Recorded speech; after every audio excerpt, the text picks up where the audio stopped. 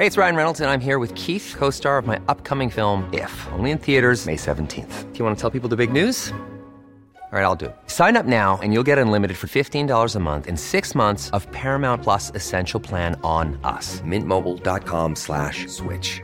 Upfront payment of $45 equivalent to $15 per month. Unlimited over 40 gigabytes per month. Face lower speeds. Videos at 480p. Active Mint customers by 531.24 get 6 months of Paramount Plus Essential Plan. Auto renews after 6 months. Offer ends May 31st, 2024. Separate Paramount Plus registration required. Terms and conditions apply if rated PG. You should celebrate yourself every day. But some days you should celebrate with jewelry. Whether you want to commemorate an unforgettable moment or just bring some added sparkle to your collection, Blue Nile can offer you expert guidance and a wide assortment of jewelry of the highest quality at the best price. Go to BlueNile.com today and experience the ease and convenience of shopping Blue Nile, the original online jeweler since 1999. That's BlueNile.com. BlueNile.com.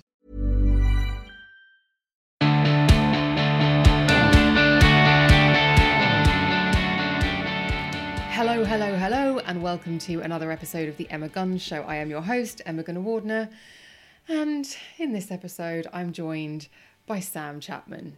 You may know her as one half of Pixie Woo. She's been on this show before. She is a friend, and I wanted to get her on the show to talk about depression. In February this year, she did a video on the Pixie Woo YouTube channel talking about the fact that she had been diagnosed with depression. It was very open, it was very honest, and she was very candid with followers. She then went on immediately to go and do an Instagram live where she answered any and all questions that were sent in by people who were curious about what led up to a diagnosis of depression and more. In this episode, I wanted to talk to her in more detail about all of those things because, and you'll hear that Sam agrees with me on this, I do feel that having these conversations, having this very open dialogue about these issues is really helpful and useful. And this is not the first time that depression has come up on the Emma Guns Show. I've spoken about my experiences previously, as have other guests, and the overwhelming response every single time is that it has been helpful to somebody. And for that reason, I'm really pleased to be able to bring you this episode today. Sam talks about what led up to her going and getting help, going and seeing a professional, what she's done since, and the fact that it's actually a good thing in terms of you make sure that you don't revisit those dark places, and how it informs living a better life for having a diagnosis of depression. Yes, so we talk about all sorts of things. One thing to bear in mind about this episode is that it was recorded on a blisteringly hot day in central London, and we were both hormonal. So that gives you an idea of the tangents and the very many roads, cul-de-sacs and whatnot that we go down. But I hope that you enjoy it. I came away from it feeling, you know, when you just have a really good, deep and meaningful with somebody and you just feel really good and centered and good for having done it. That's how I felt, and I hope that that's the experience that you have too. If you listen to this episode and you feel as though you want some resources, I will put some links in the show notes that I think you will find useful.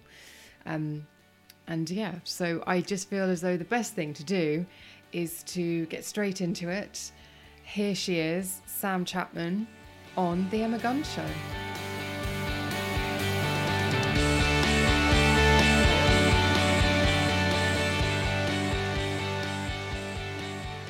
Hello, Sam Chapman. Hello, Emma Guns. It's still a bit weird when people call me Emma Guns. Say your surname. Gunn-Wardner. Guns is fine. Exactly. But I'm obviously hoping for the day when I have Axl Rose on the show and I can call it the Emma Guns and Roses episode. Oh, so good. I would listen to that. I would listen to it. I mean, I would listen to it, but I think he'd be fascinating to interview. Yeah. Do you know that on Twitter he follows no people?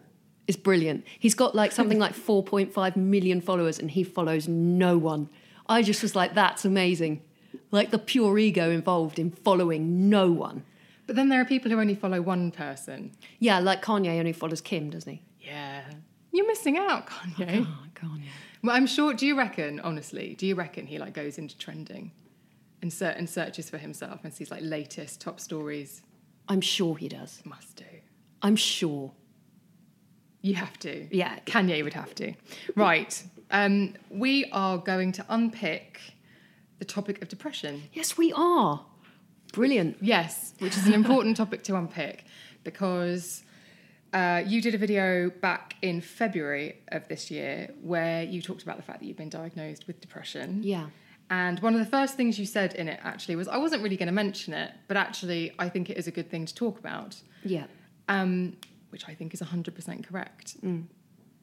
Were you nervous about the reaction to that video? Do you know what? I don't frequently think about what I'm going to say until after I've recorded it. So, no, I wasn't. I didn't even think about it.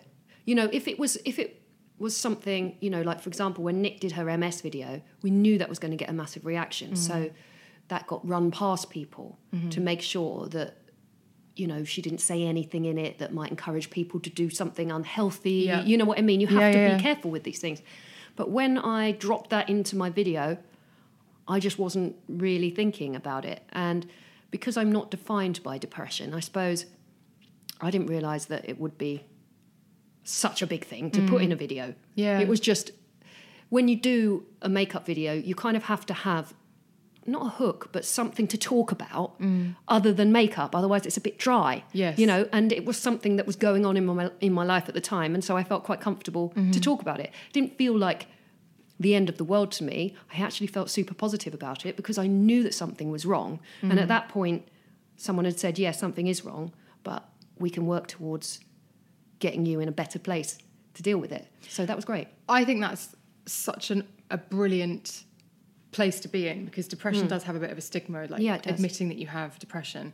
But for me, and it sounds like for you, the second somebody said to me, you have depression, I thought, well, I can Google that. There's something to work on now. Totally. And also, when you have depression, you know something isn't right with your life, but you think it's you. You know, like, I'm sure I used to be a fun person, but you're faking it constantly all the time. You're going, every social situation, you're pretending to have fun, and, you know, you're pretending to be involved in conversations, and you're pretending that you're living your life, but you're actually not. And it's exhausting. It's completely exhausting.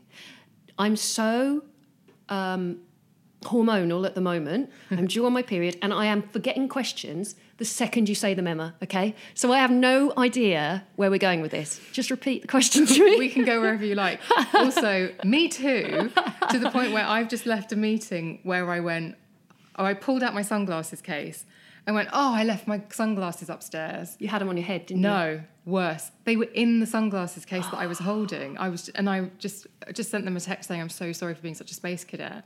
It's amazing. It's amazing what those hormones do to you. Which brings you back round to depression, actually, as it goes. Yeah, it does in a weird way. Do you think you always had depression? I think I've been on a slippery slope towards depression, for sure. You know, I mean, we've talked very openly about our childhood, and I think that when I went to the doctors and then I had to see a shrink and talk through it, she said, it's really not a surprise that you do have this. So, yeah, potentially. But I think that it was worse last year because I couldn't function anymore. Whereas before I had all these, like, coping mechanisms that would get me through. They just weren't working. Yeah. And it was, you said in the video, it was a friend said, I'm worried about you. It was Dom. Booking an appointment. Dom Smales said that to me. Brilliant. Dom Smales, previous guest on the podcast. I know, and Dom Smales is such a hero of a man. He really is. We were actually away for New Year's. And he said, I'm going to book you an appointment when we get back. And he did. He booked me an appointment with his doctor. What did you think when he said to you? Did he say, I think you've got a bit of depression? I can't remember how he worded it. He obviously worded it in a way that didn't make you think, go screw yourself, I'm fine. Well, you've met Dom. Yes, I mean, true. he's just an amazing person. So, no. And he's one of the people that I listen to when he says something like that. He's known me for 10 years now, pretty much. So he would know, I think. And because that journey to a diagnosis, you knew something was going on, but it was an external stimuli, if you like, to actually getting the diagnosis. Did you have a period then of piecing everything back together and going, yep, this is exactly why? Was it a bit like a movie moment? where you had that flashback and you were like, oh. What, after the diagnosis? Yeah. It all made perfect sense afterwards, because my behaviour had definitely been very up and down and quite erratic. Like, I look back on some of the things I did, and they weren't things that I would, oh, I'm so sorry.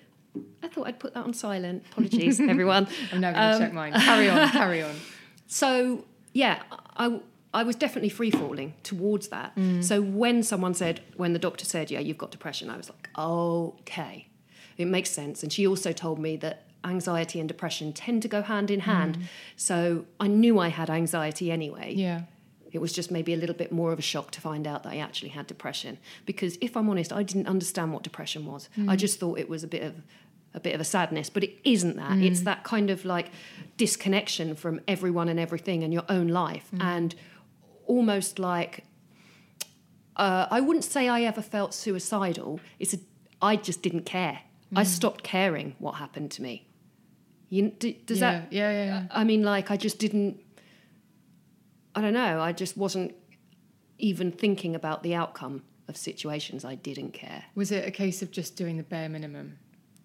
I'll just do this? And then were you always thinking, but I just want to get home? Like, was it? Well, no, not really. I mean, because I've always been one of those people that deals with things by throwing myself into work. So I just worked really hard. But my personal life was in absolute crisis. Work was fine. I'll always be okay in work. And actually, there's a bit of a flip with that, but we'll come on to that later. But, work, I'll always like channel and work really hard there. But my personal life was in absolute crisis. So I split up with my boyfriend at the time, and I had this friend who you know about, actually, who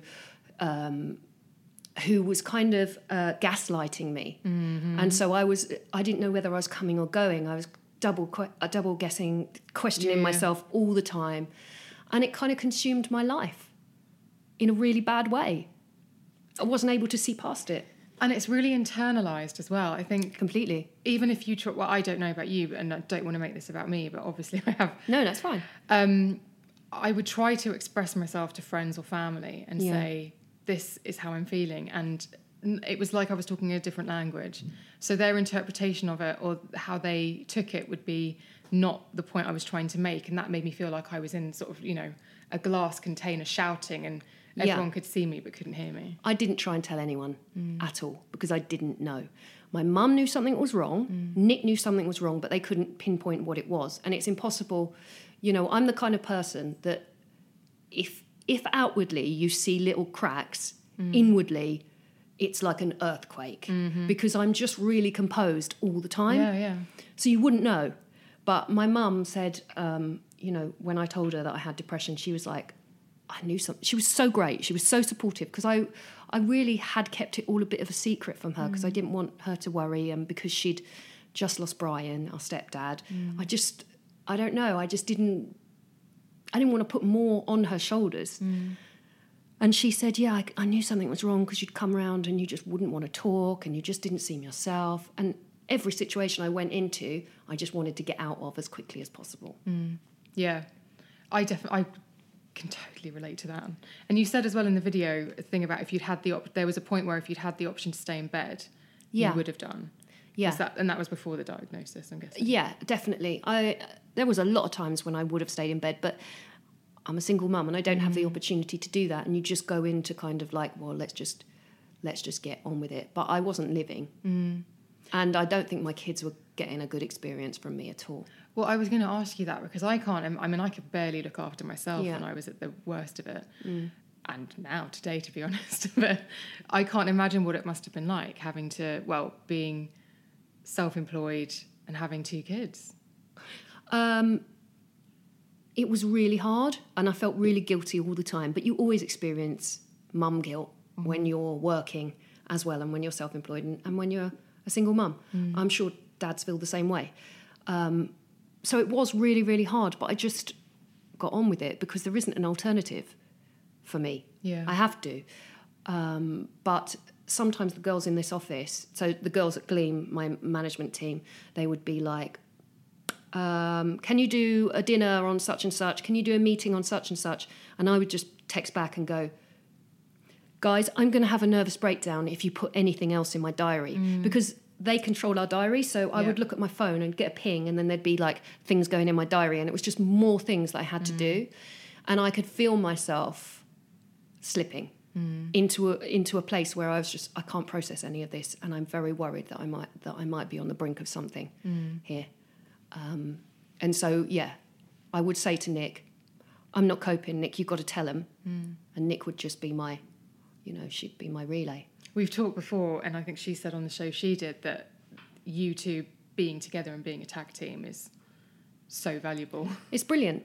And actually these things I find much more difficult to do without Nick, because we fill in the gaps. So if I forget what I'm saying, she'll just buffer. She'll just, because Nick can talk for England, she'll just buffer, and I'll be sitting there going, what was it? I'm sure I had a valid point.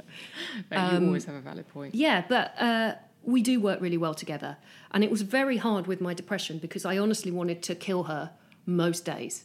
I found it very hard to be in the same room as Nick. I don't know why. She was almost like a trigger for me, and she felt, that was the worst our relationship has ever been, because it was so frustrating for her, I imagine, having to kind of cover for me, but also just me being a total bastard all the time. Were you just very jumpy and reactionary? Yeah, totally. Yeah. I would either be silent, completely silent, or aggressive. Yeah. And I could see it. Yeah. I could see it, but I couldn't control it. It was like being premenstrual all the time. Was part of it about not being able to articulate it?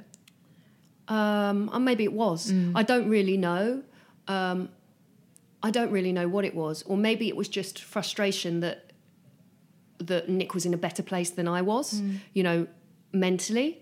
That's a horrible thing to admit, but maybe it was. You know what I mean? Like sometimes when you're so sad like that, you look at other people, and we do it all the time on social media. You look at other people's lives, and you're like, oh, well, that looks good. I'm sort of sick of hearing how great everything is when it's so not that way. Yeah, for me. And this is a thing that I frequently hear on social media. How can you be depressed? You have so much. But that doesn't work like that. Depression doesn't work like that. Indiscriminate. Absolutely. I mean, you can say to me, I have 2 amazing kids. You can say to me, you have a great house that you own. Brilliant.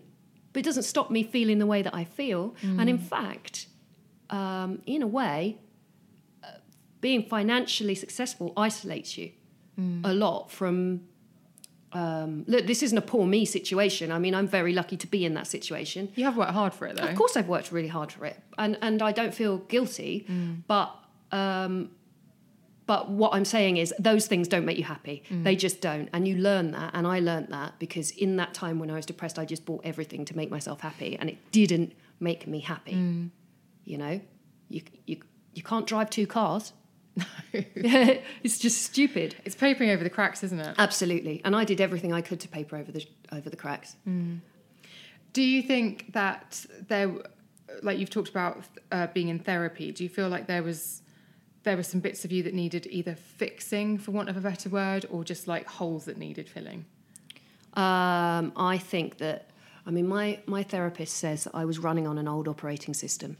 So everything that I learnt, all my coping mechanisms you put in place between the ages of 8 and 15. And in that time, I was living in an abusive family. So everything I learnt between 8 and 15 is how to cope in situations. And all of that was done in an awful situation. And so they're just not healthy mechanisms.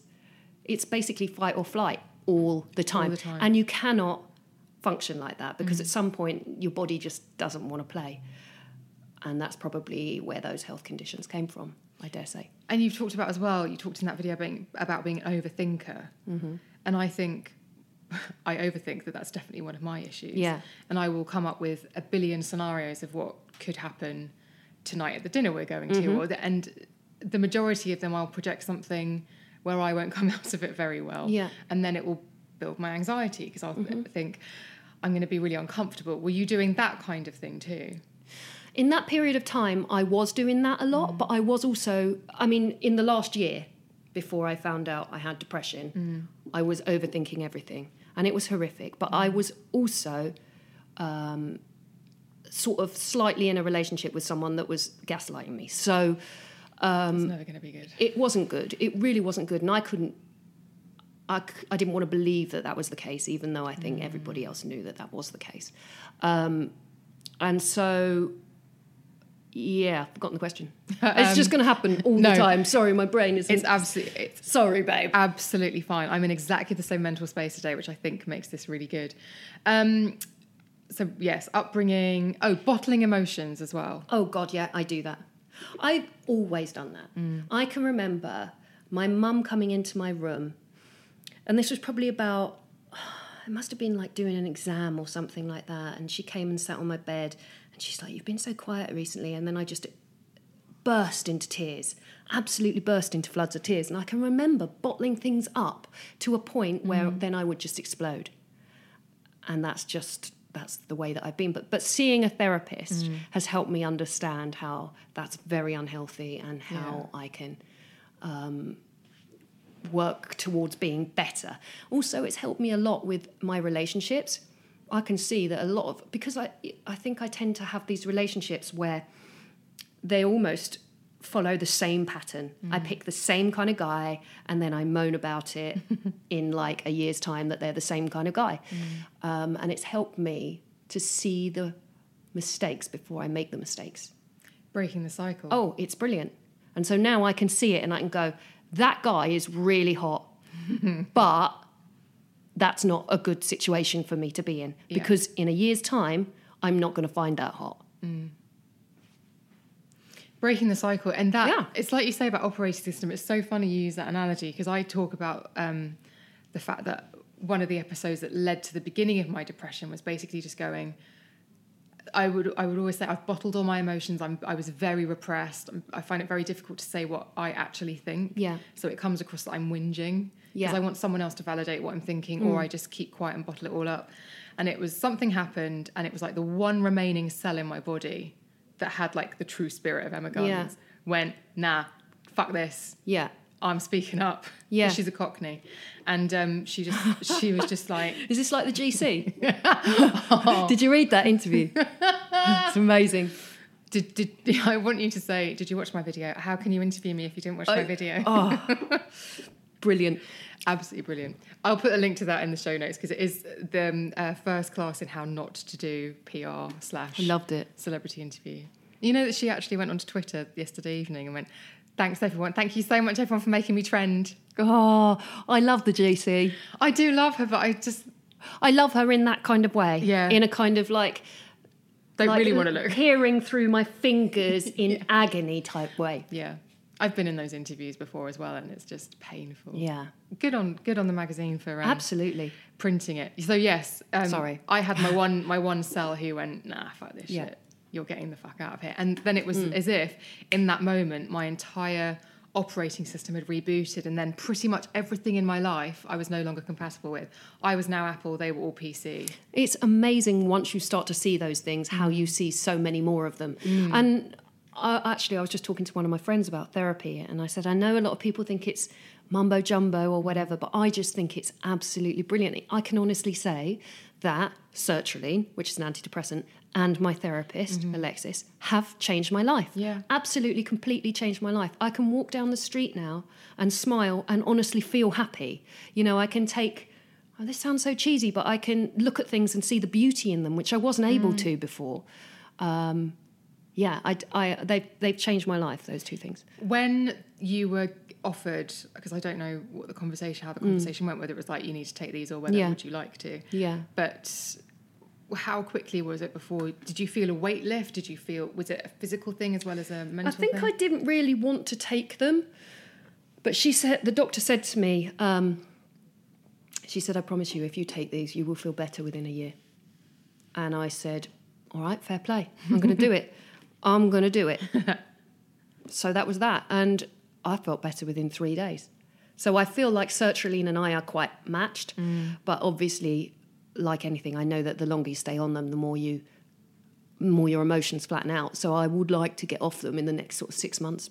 You know, there's a trend, talking about flatlining, there is a trend for, I read about it on the internet of all places, Right. can you imagine, for people who aren't particularly happy in their lives to do something called flatlining, where they deliberately don't have any reactions to things, so that they can never, so that as much as they don't get excited, they never get low.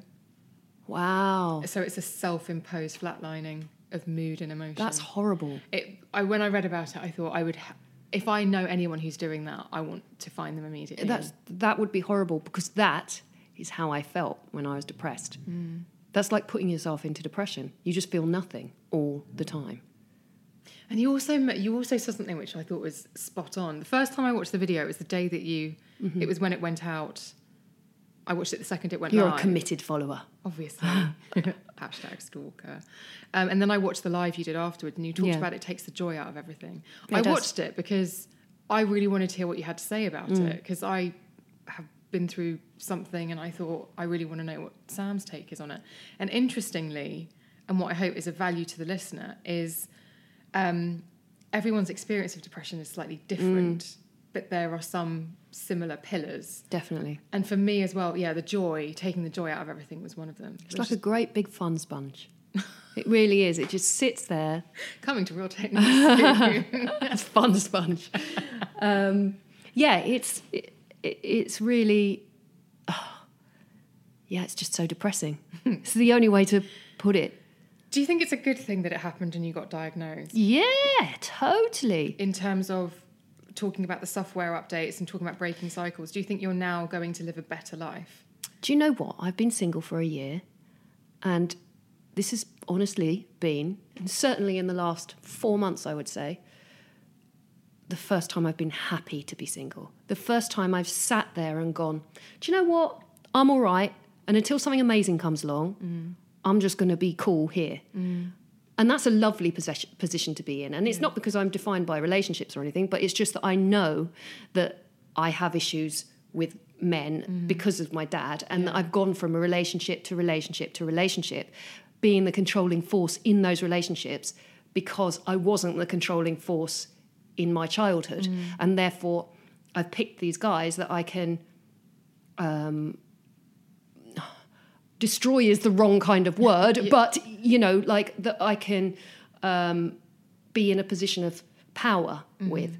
And that's very unhealthy. It's not good for them. It's not good for me. And so until I feel like I'm in a better place, then being single is a great position to be in. So that is one of the ways that I feel really good about it. But yeah, I think without knowing that I had depression, I would just still be going on thinking, this is me. And it wasn't me. Yeah. It's so nice to be to get that kind of validation that I'm not this unfun person.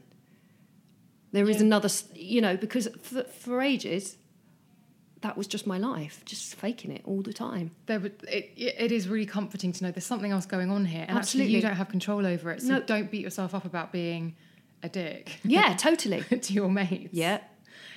You also did something. You started running. Yeah. And you started signing up for things thinking, if I sign up for that, then people who do that sort of stuff, I'm guessing, I'm putting words into your mouth, but people who do that sort of thing are happier.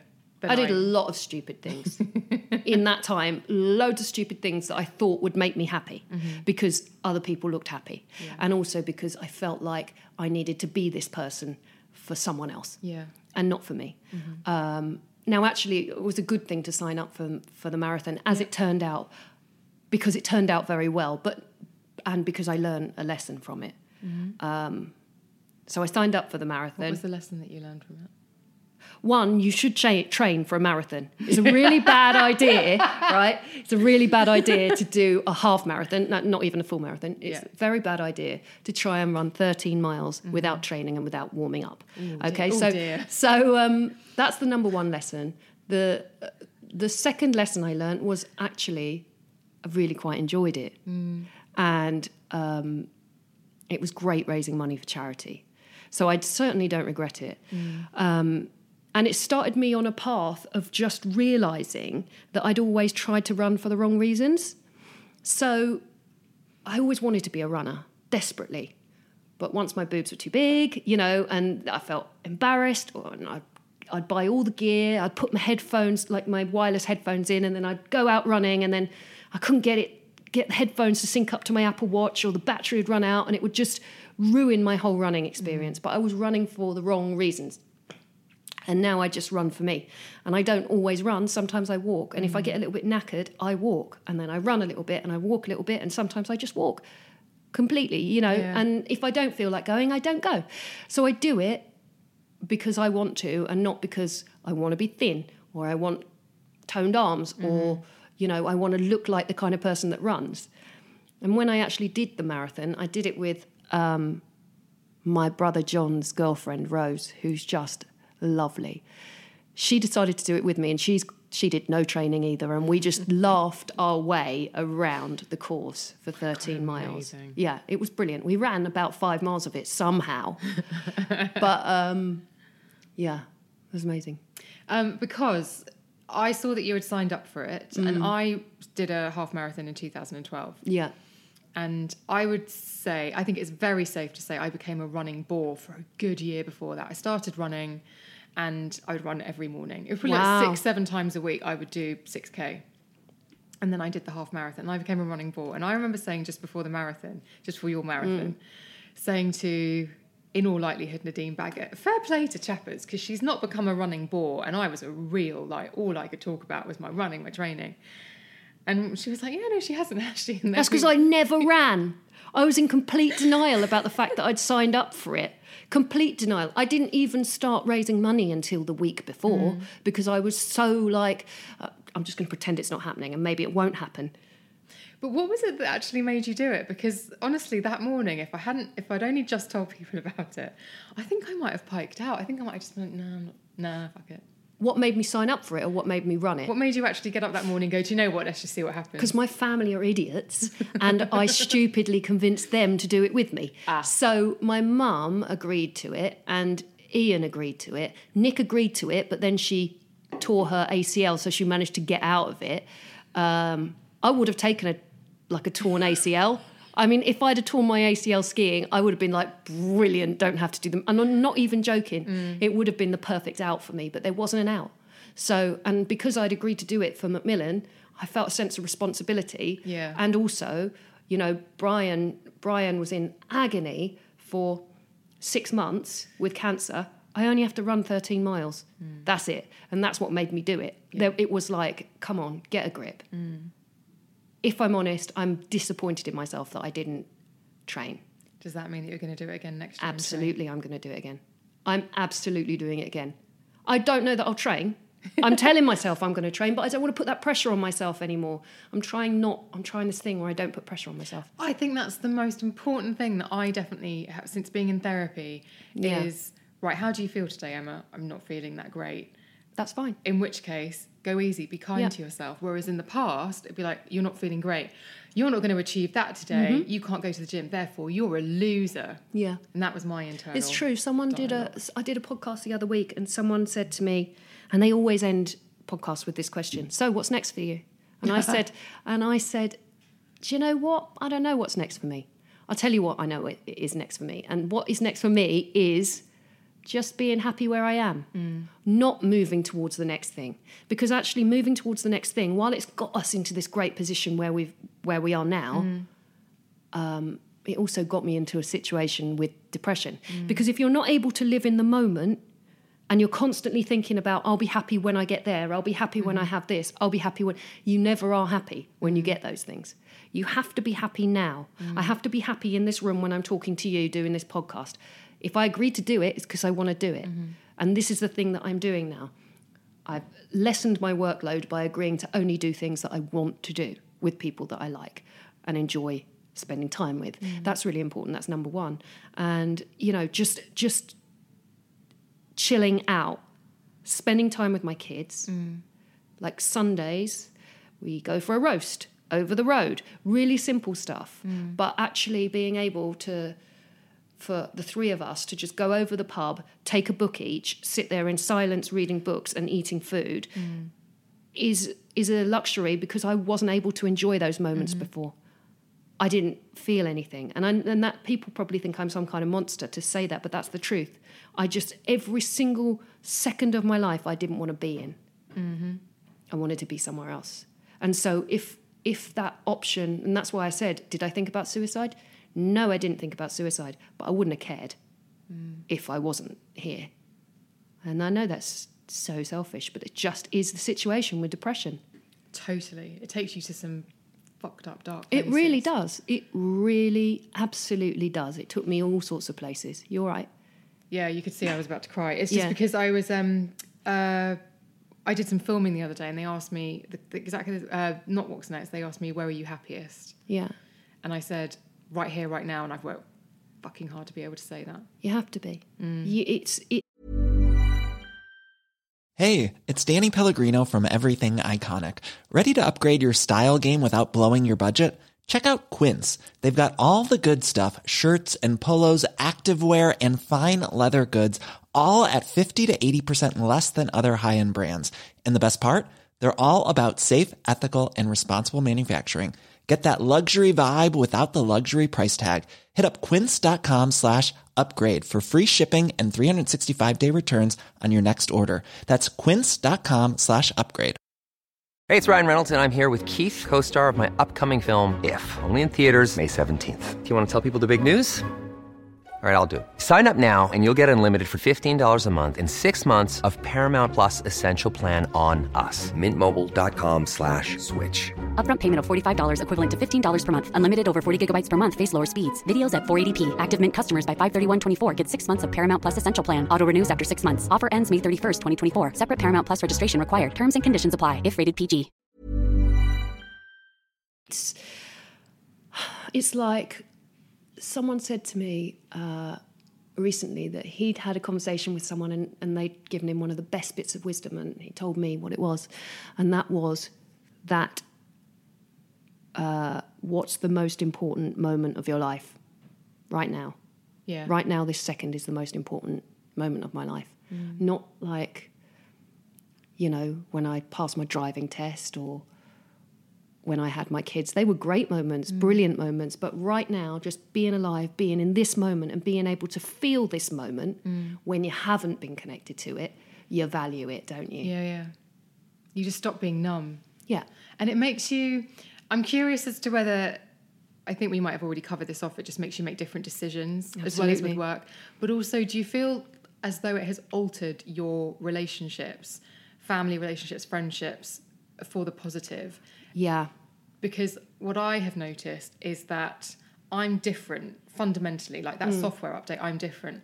And the people around me have had to adapt, and quite a few people are no longer in my life. Yeah. But it feels like I'm drawing the amazing people who I'm really, really happy to have in my life. Absolutely. Me. I've learned a lot. I'm working on a lot of new, exciting relationships and friendships. With a lot of great women, to be honest, because, I don't know, obviously it goes back to all these issues I had with men, but all of my friends for years and years and years were men.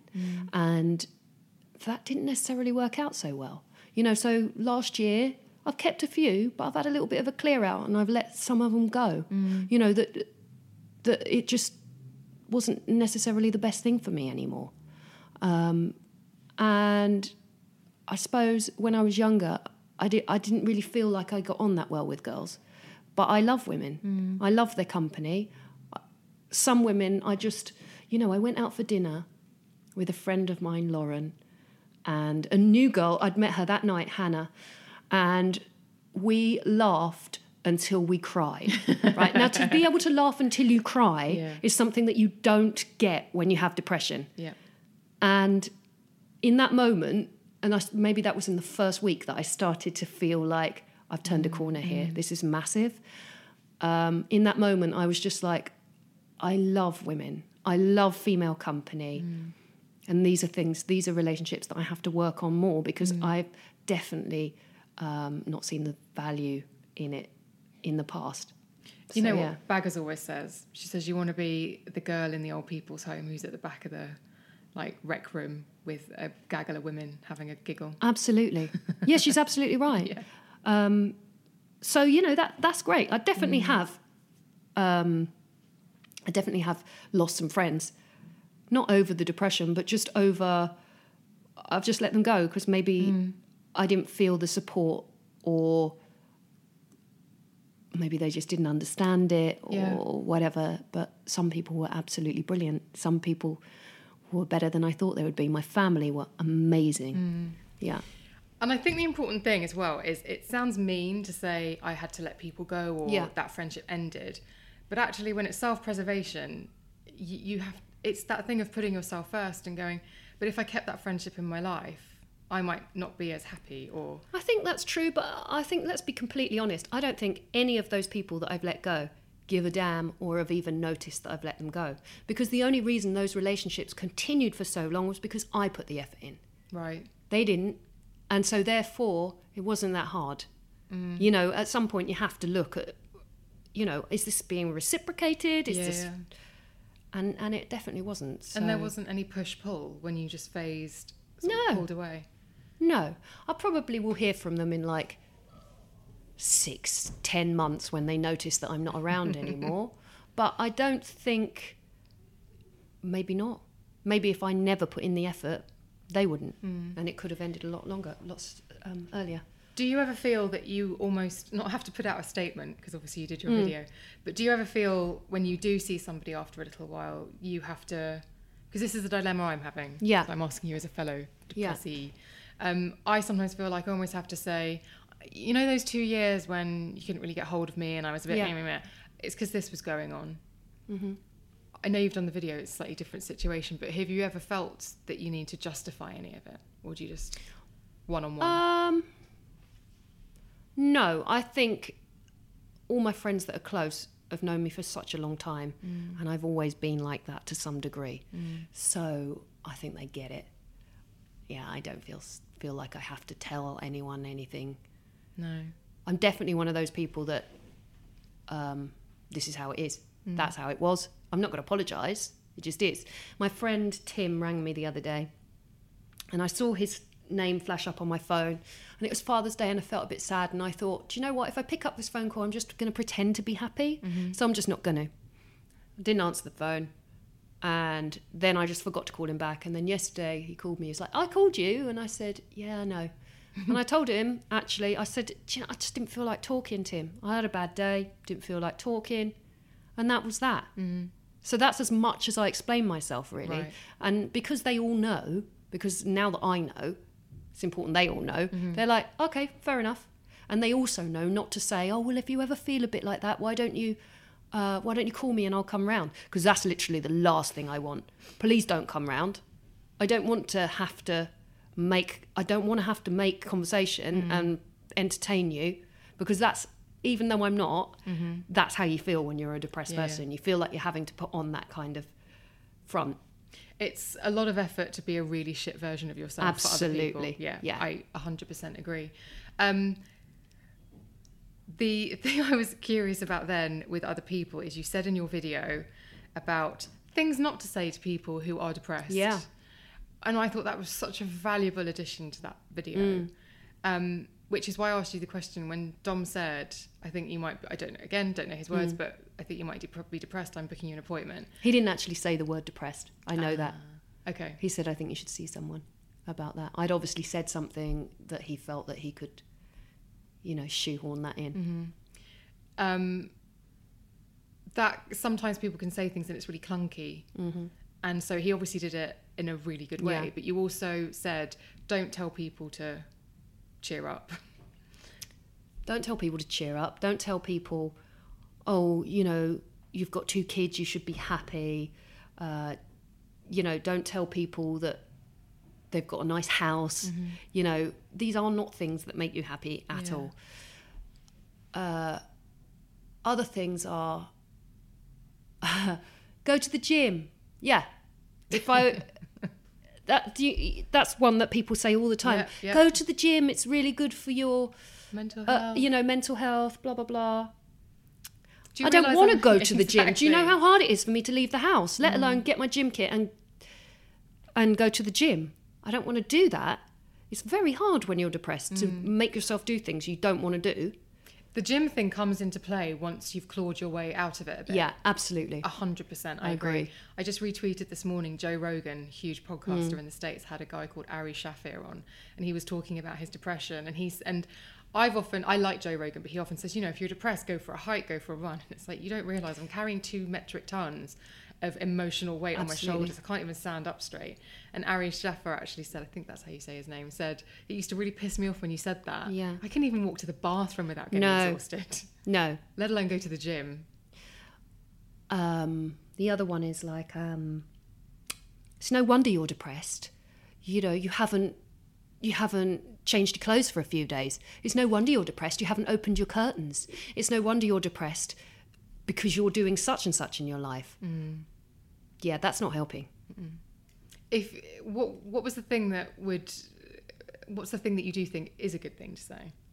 I don't know that saying things is necessarily the best thing to say. I think that showing support is very helpful.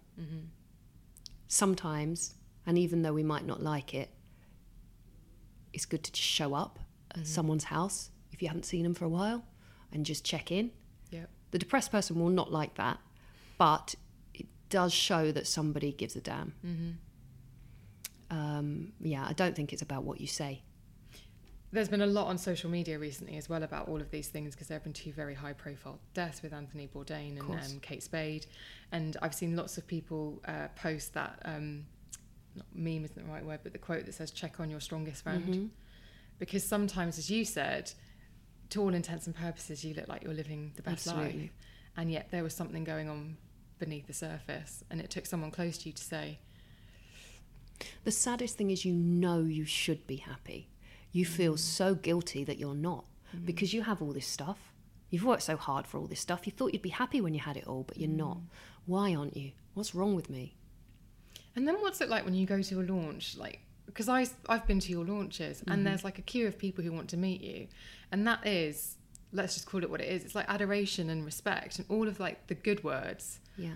And yet, was it just that your body was almost like naturally just put a force field up against it and just like, I don't believe it, or I can't accept it, or... I mean, at those events, I just go into a different me. Yeah. It's not me. I find those very hard to do, because I don't always have things to say.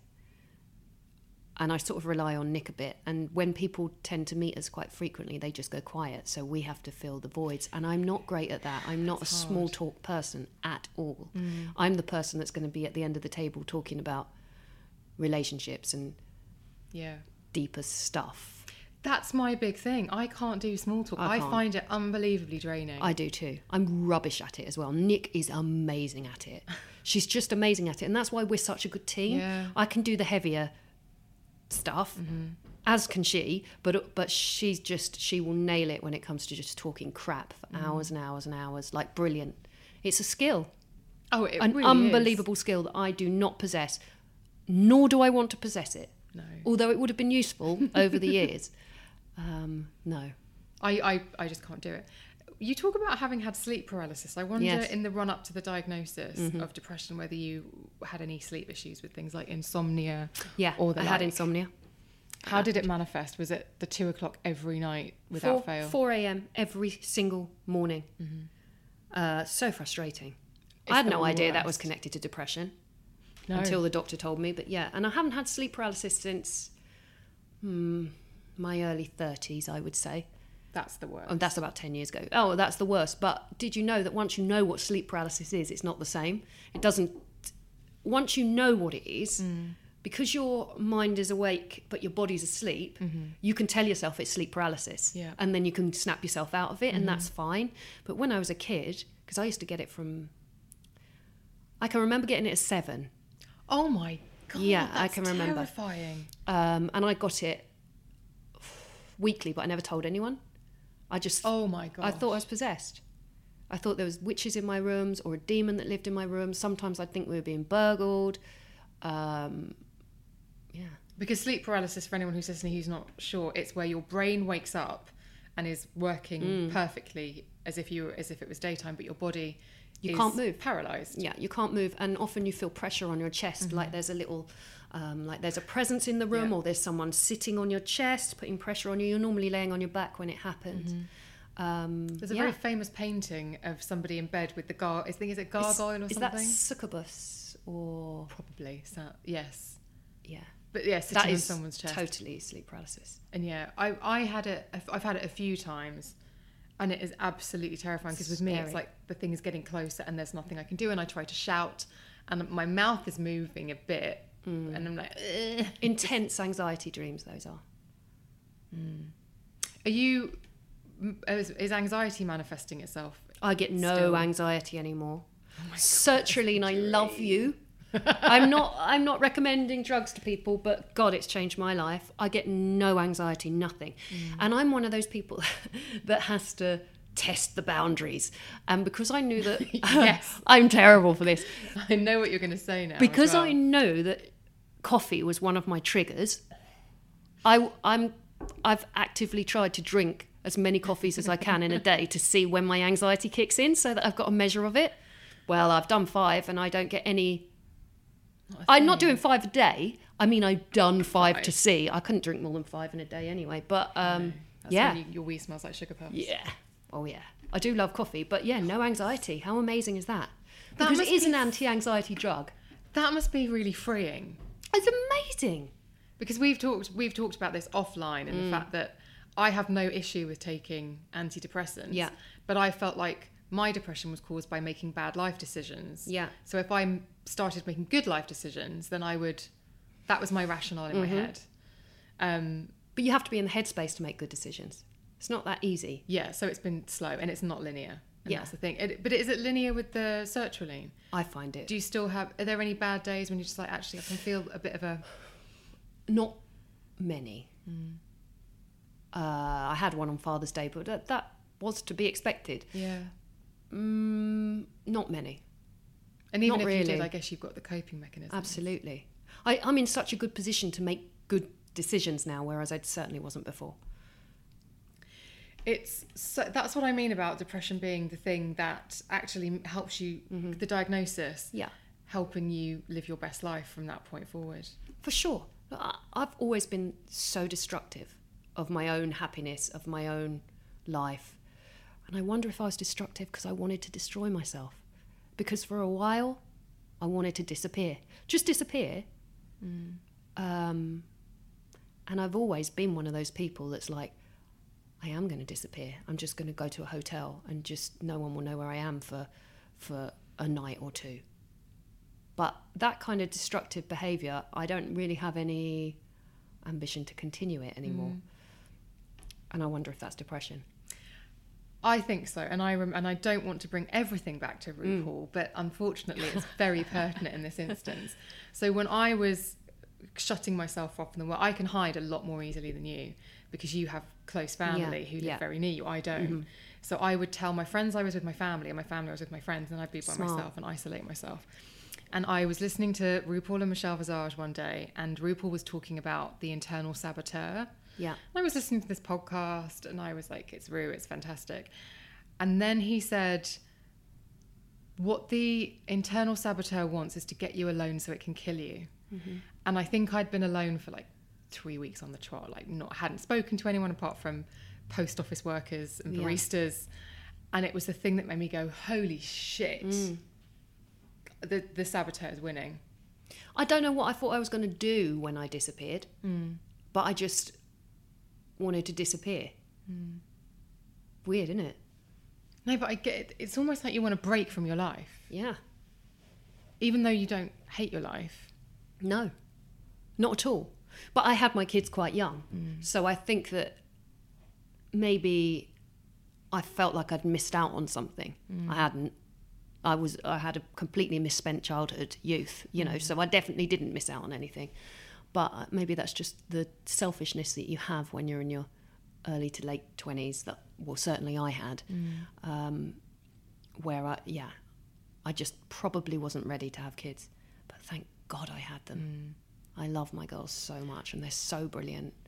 Your live the other day when I think it was Sunday morning, you were doing your makeup And was it Lily? No, Lily's the old eldest. Yeah, Ollie was doing spins in the kitchen, and it was could you see adorable. She's into dancing at the moment. It's the most amazing thing. It was so cute. I was like, I can't look away now. Screw the makeup. She's so brilliant. She really loves dancing, but she doesn't think that, she doesn't want a teacher. She doesn't want to go to dance classes because they always make her do stuff she doesn't want to do. She only wants to dance in her way. She's really into these shows like Dance Mums or The Next Step or whatever. Oh, amazing. Like, absolutely loves them. So she likes that kind of really emotive dancing. Yeah. And she's great at it. But last night she was doing it. Mum, watch me. Brilliant. Love it that she lets me watch her. And then she really hurt her knee. And I said, darling, this is why you need a teacher, because they will help you warm up and help you do all this stuff, get it right. You don't think that I got good at makeup without someone teaching me, or that Daddy got good at graphic design without a teacher. Yeah. And she got upset because she thought I was saying she was a terrible dancer, which of course I wasn't. Oh, no. But it's she's just a sensitive age, really. But she's great. How old is she now? 9. So is it recently that she started letting you watch? Because the kids go through a phase where they're like... Yes, only last week she started letting me watch dance. So cute. It's adorable. Have they said anything to you, articulated anything to you, like since you've been on the sertraline, just to sort of... Yes. Yeah. My kids have said, they've said as much, because I've been very honest with them. I've told them the situation. I told them that I found out I had depression. I told them that I was taking tablets for it. And, both of them have said, oh, you've been great. You've been so much better since you've been on tablets. You seem much happier, which is really lovely. That's really lovely. I asked Nick this, and I'm just curious. She did her video on MS a year ago, actually, this week, I think.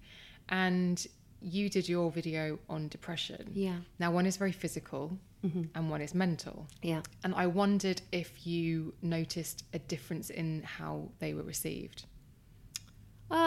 Because of the stigma. I think they were both received very well, but I think depression is much more common than MS. So perhaps... I think definitely more people watched Nick's, but I'm not sure how many of those people related to it in a way that they understood what was going on, or they were just watching it because it was very dramatic, which it was, and heartbreaking. I still haven't been able to watch the whole video. Yeah. Especially, with depression. At the time, I was like, I just can't even put myself into this emotional space. But yeah, so I think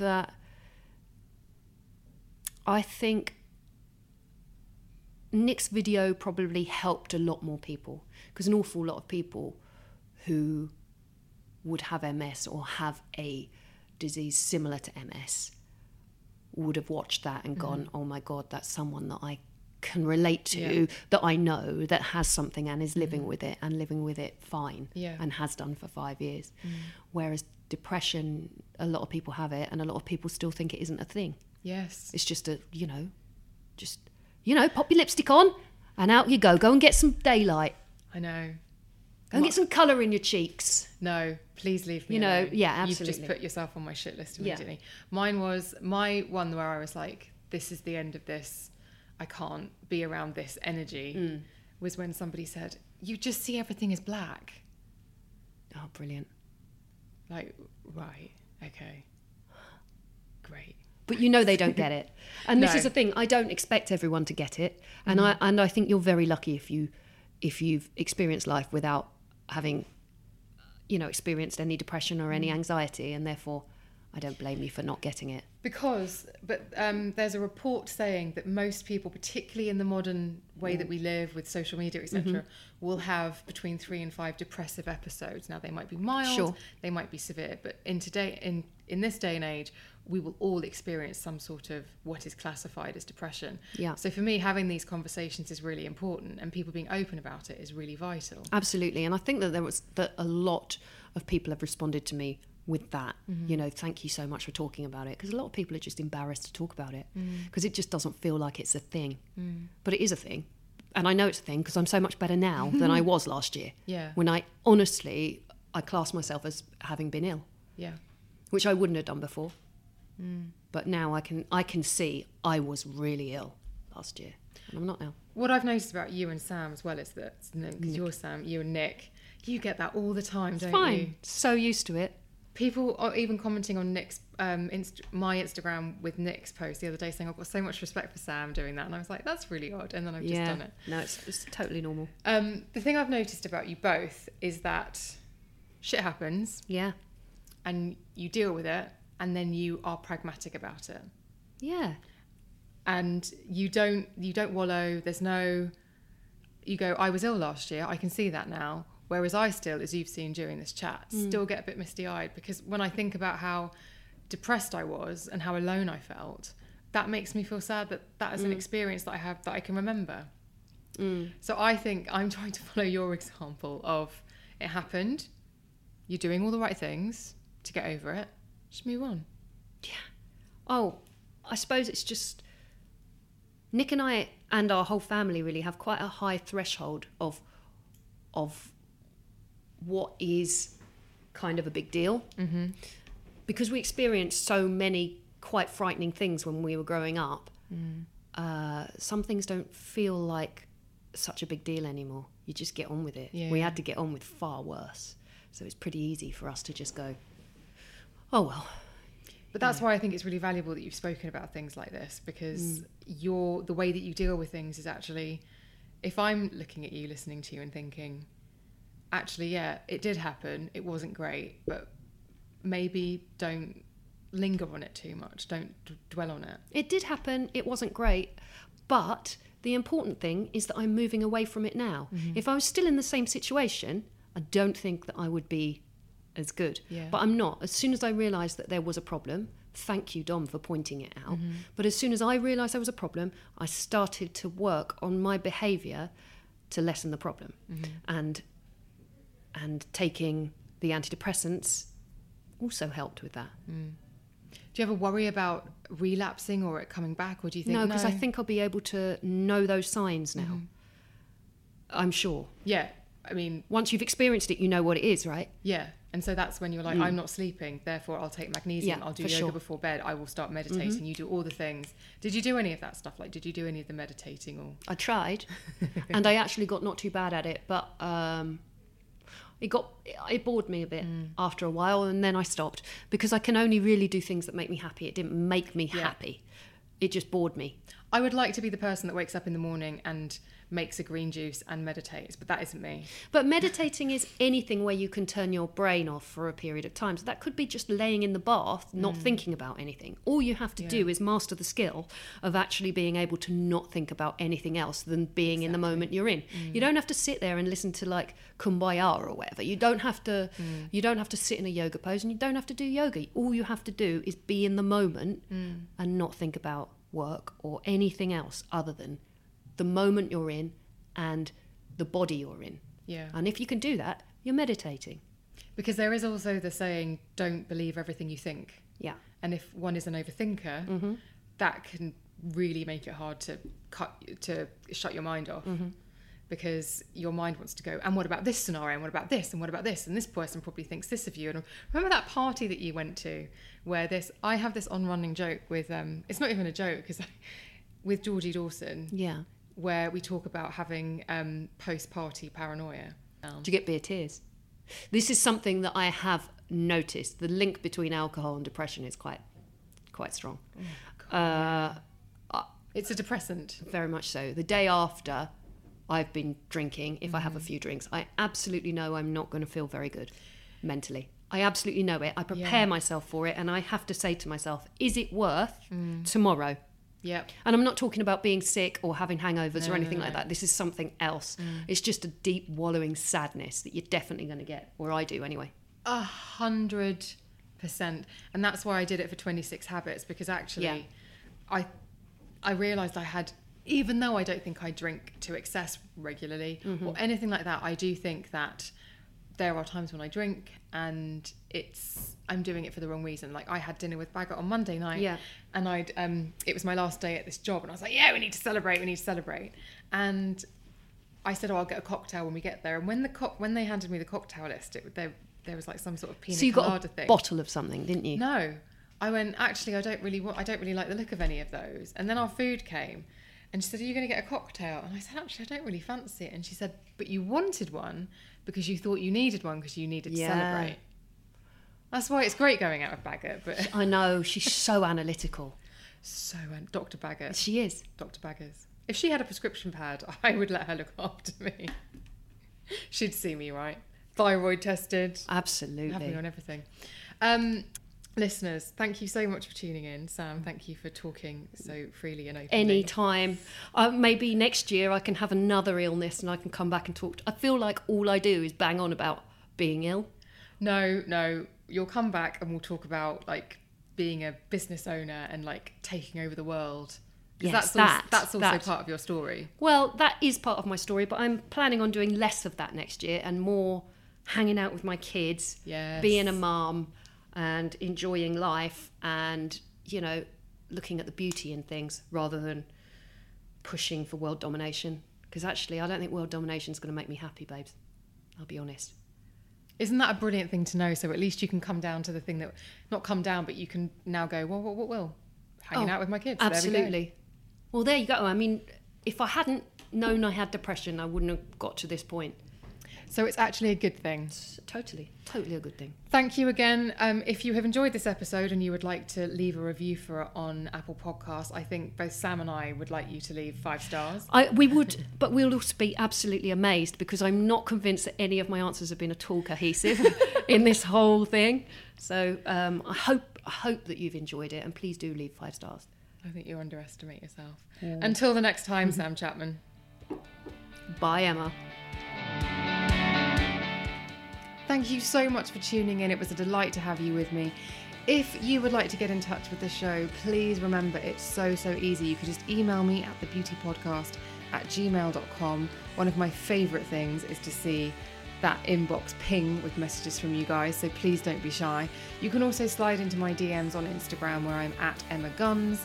And if you want to leave a review, if you've enjoyed this episode or if you found it of value, please do head over to Apple Podcasts, Acast, or wherever it is that you download or stream this show and click the subscribe button, hit the 5 stars, and maybe write a couple of sentences about what you have enjoyed.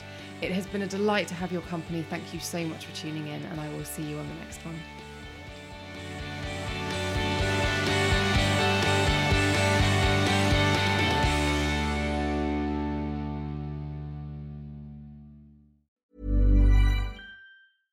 Imagine the softest sheets you've ever felt. Now imagine them getting even softer over time. That's what you'll feel with Boll & Branch's organic cotton sheets. In a recent customer survey, 96% replied that Boll & Branch sheets get softer with every wash. Start getting your best night's sleep in these sheets that get softer and softer for years to come. Try their sheets with a 30-night guarantee. Plus, get 15% off your first order at bollandbranch.com. Code BUTTERY. Exclusions apply. See site for details.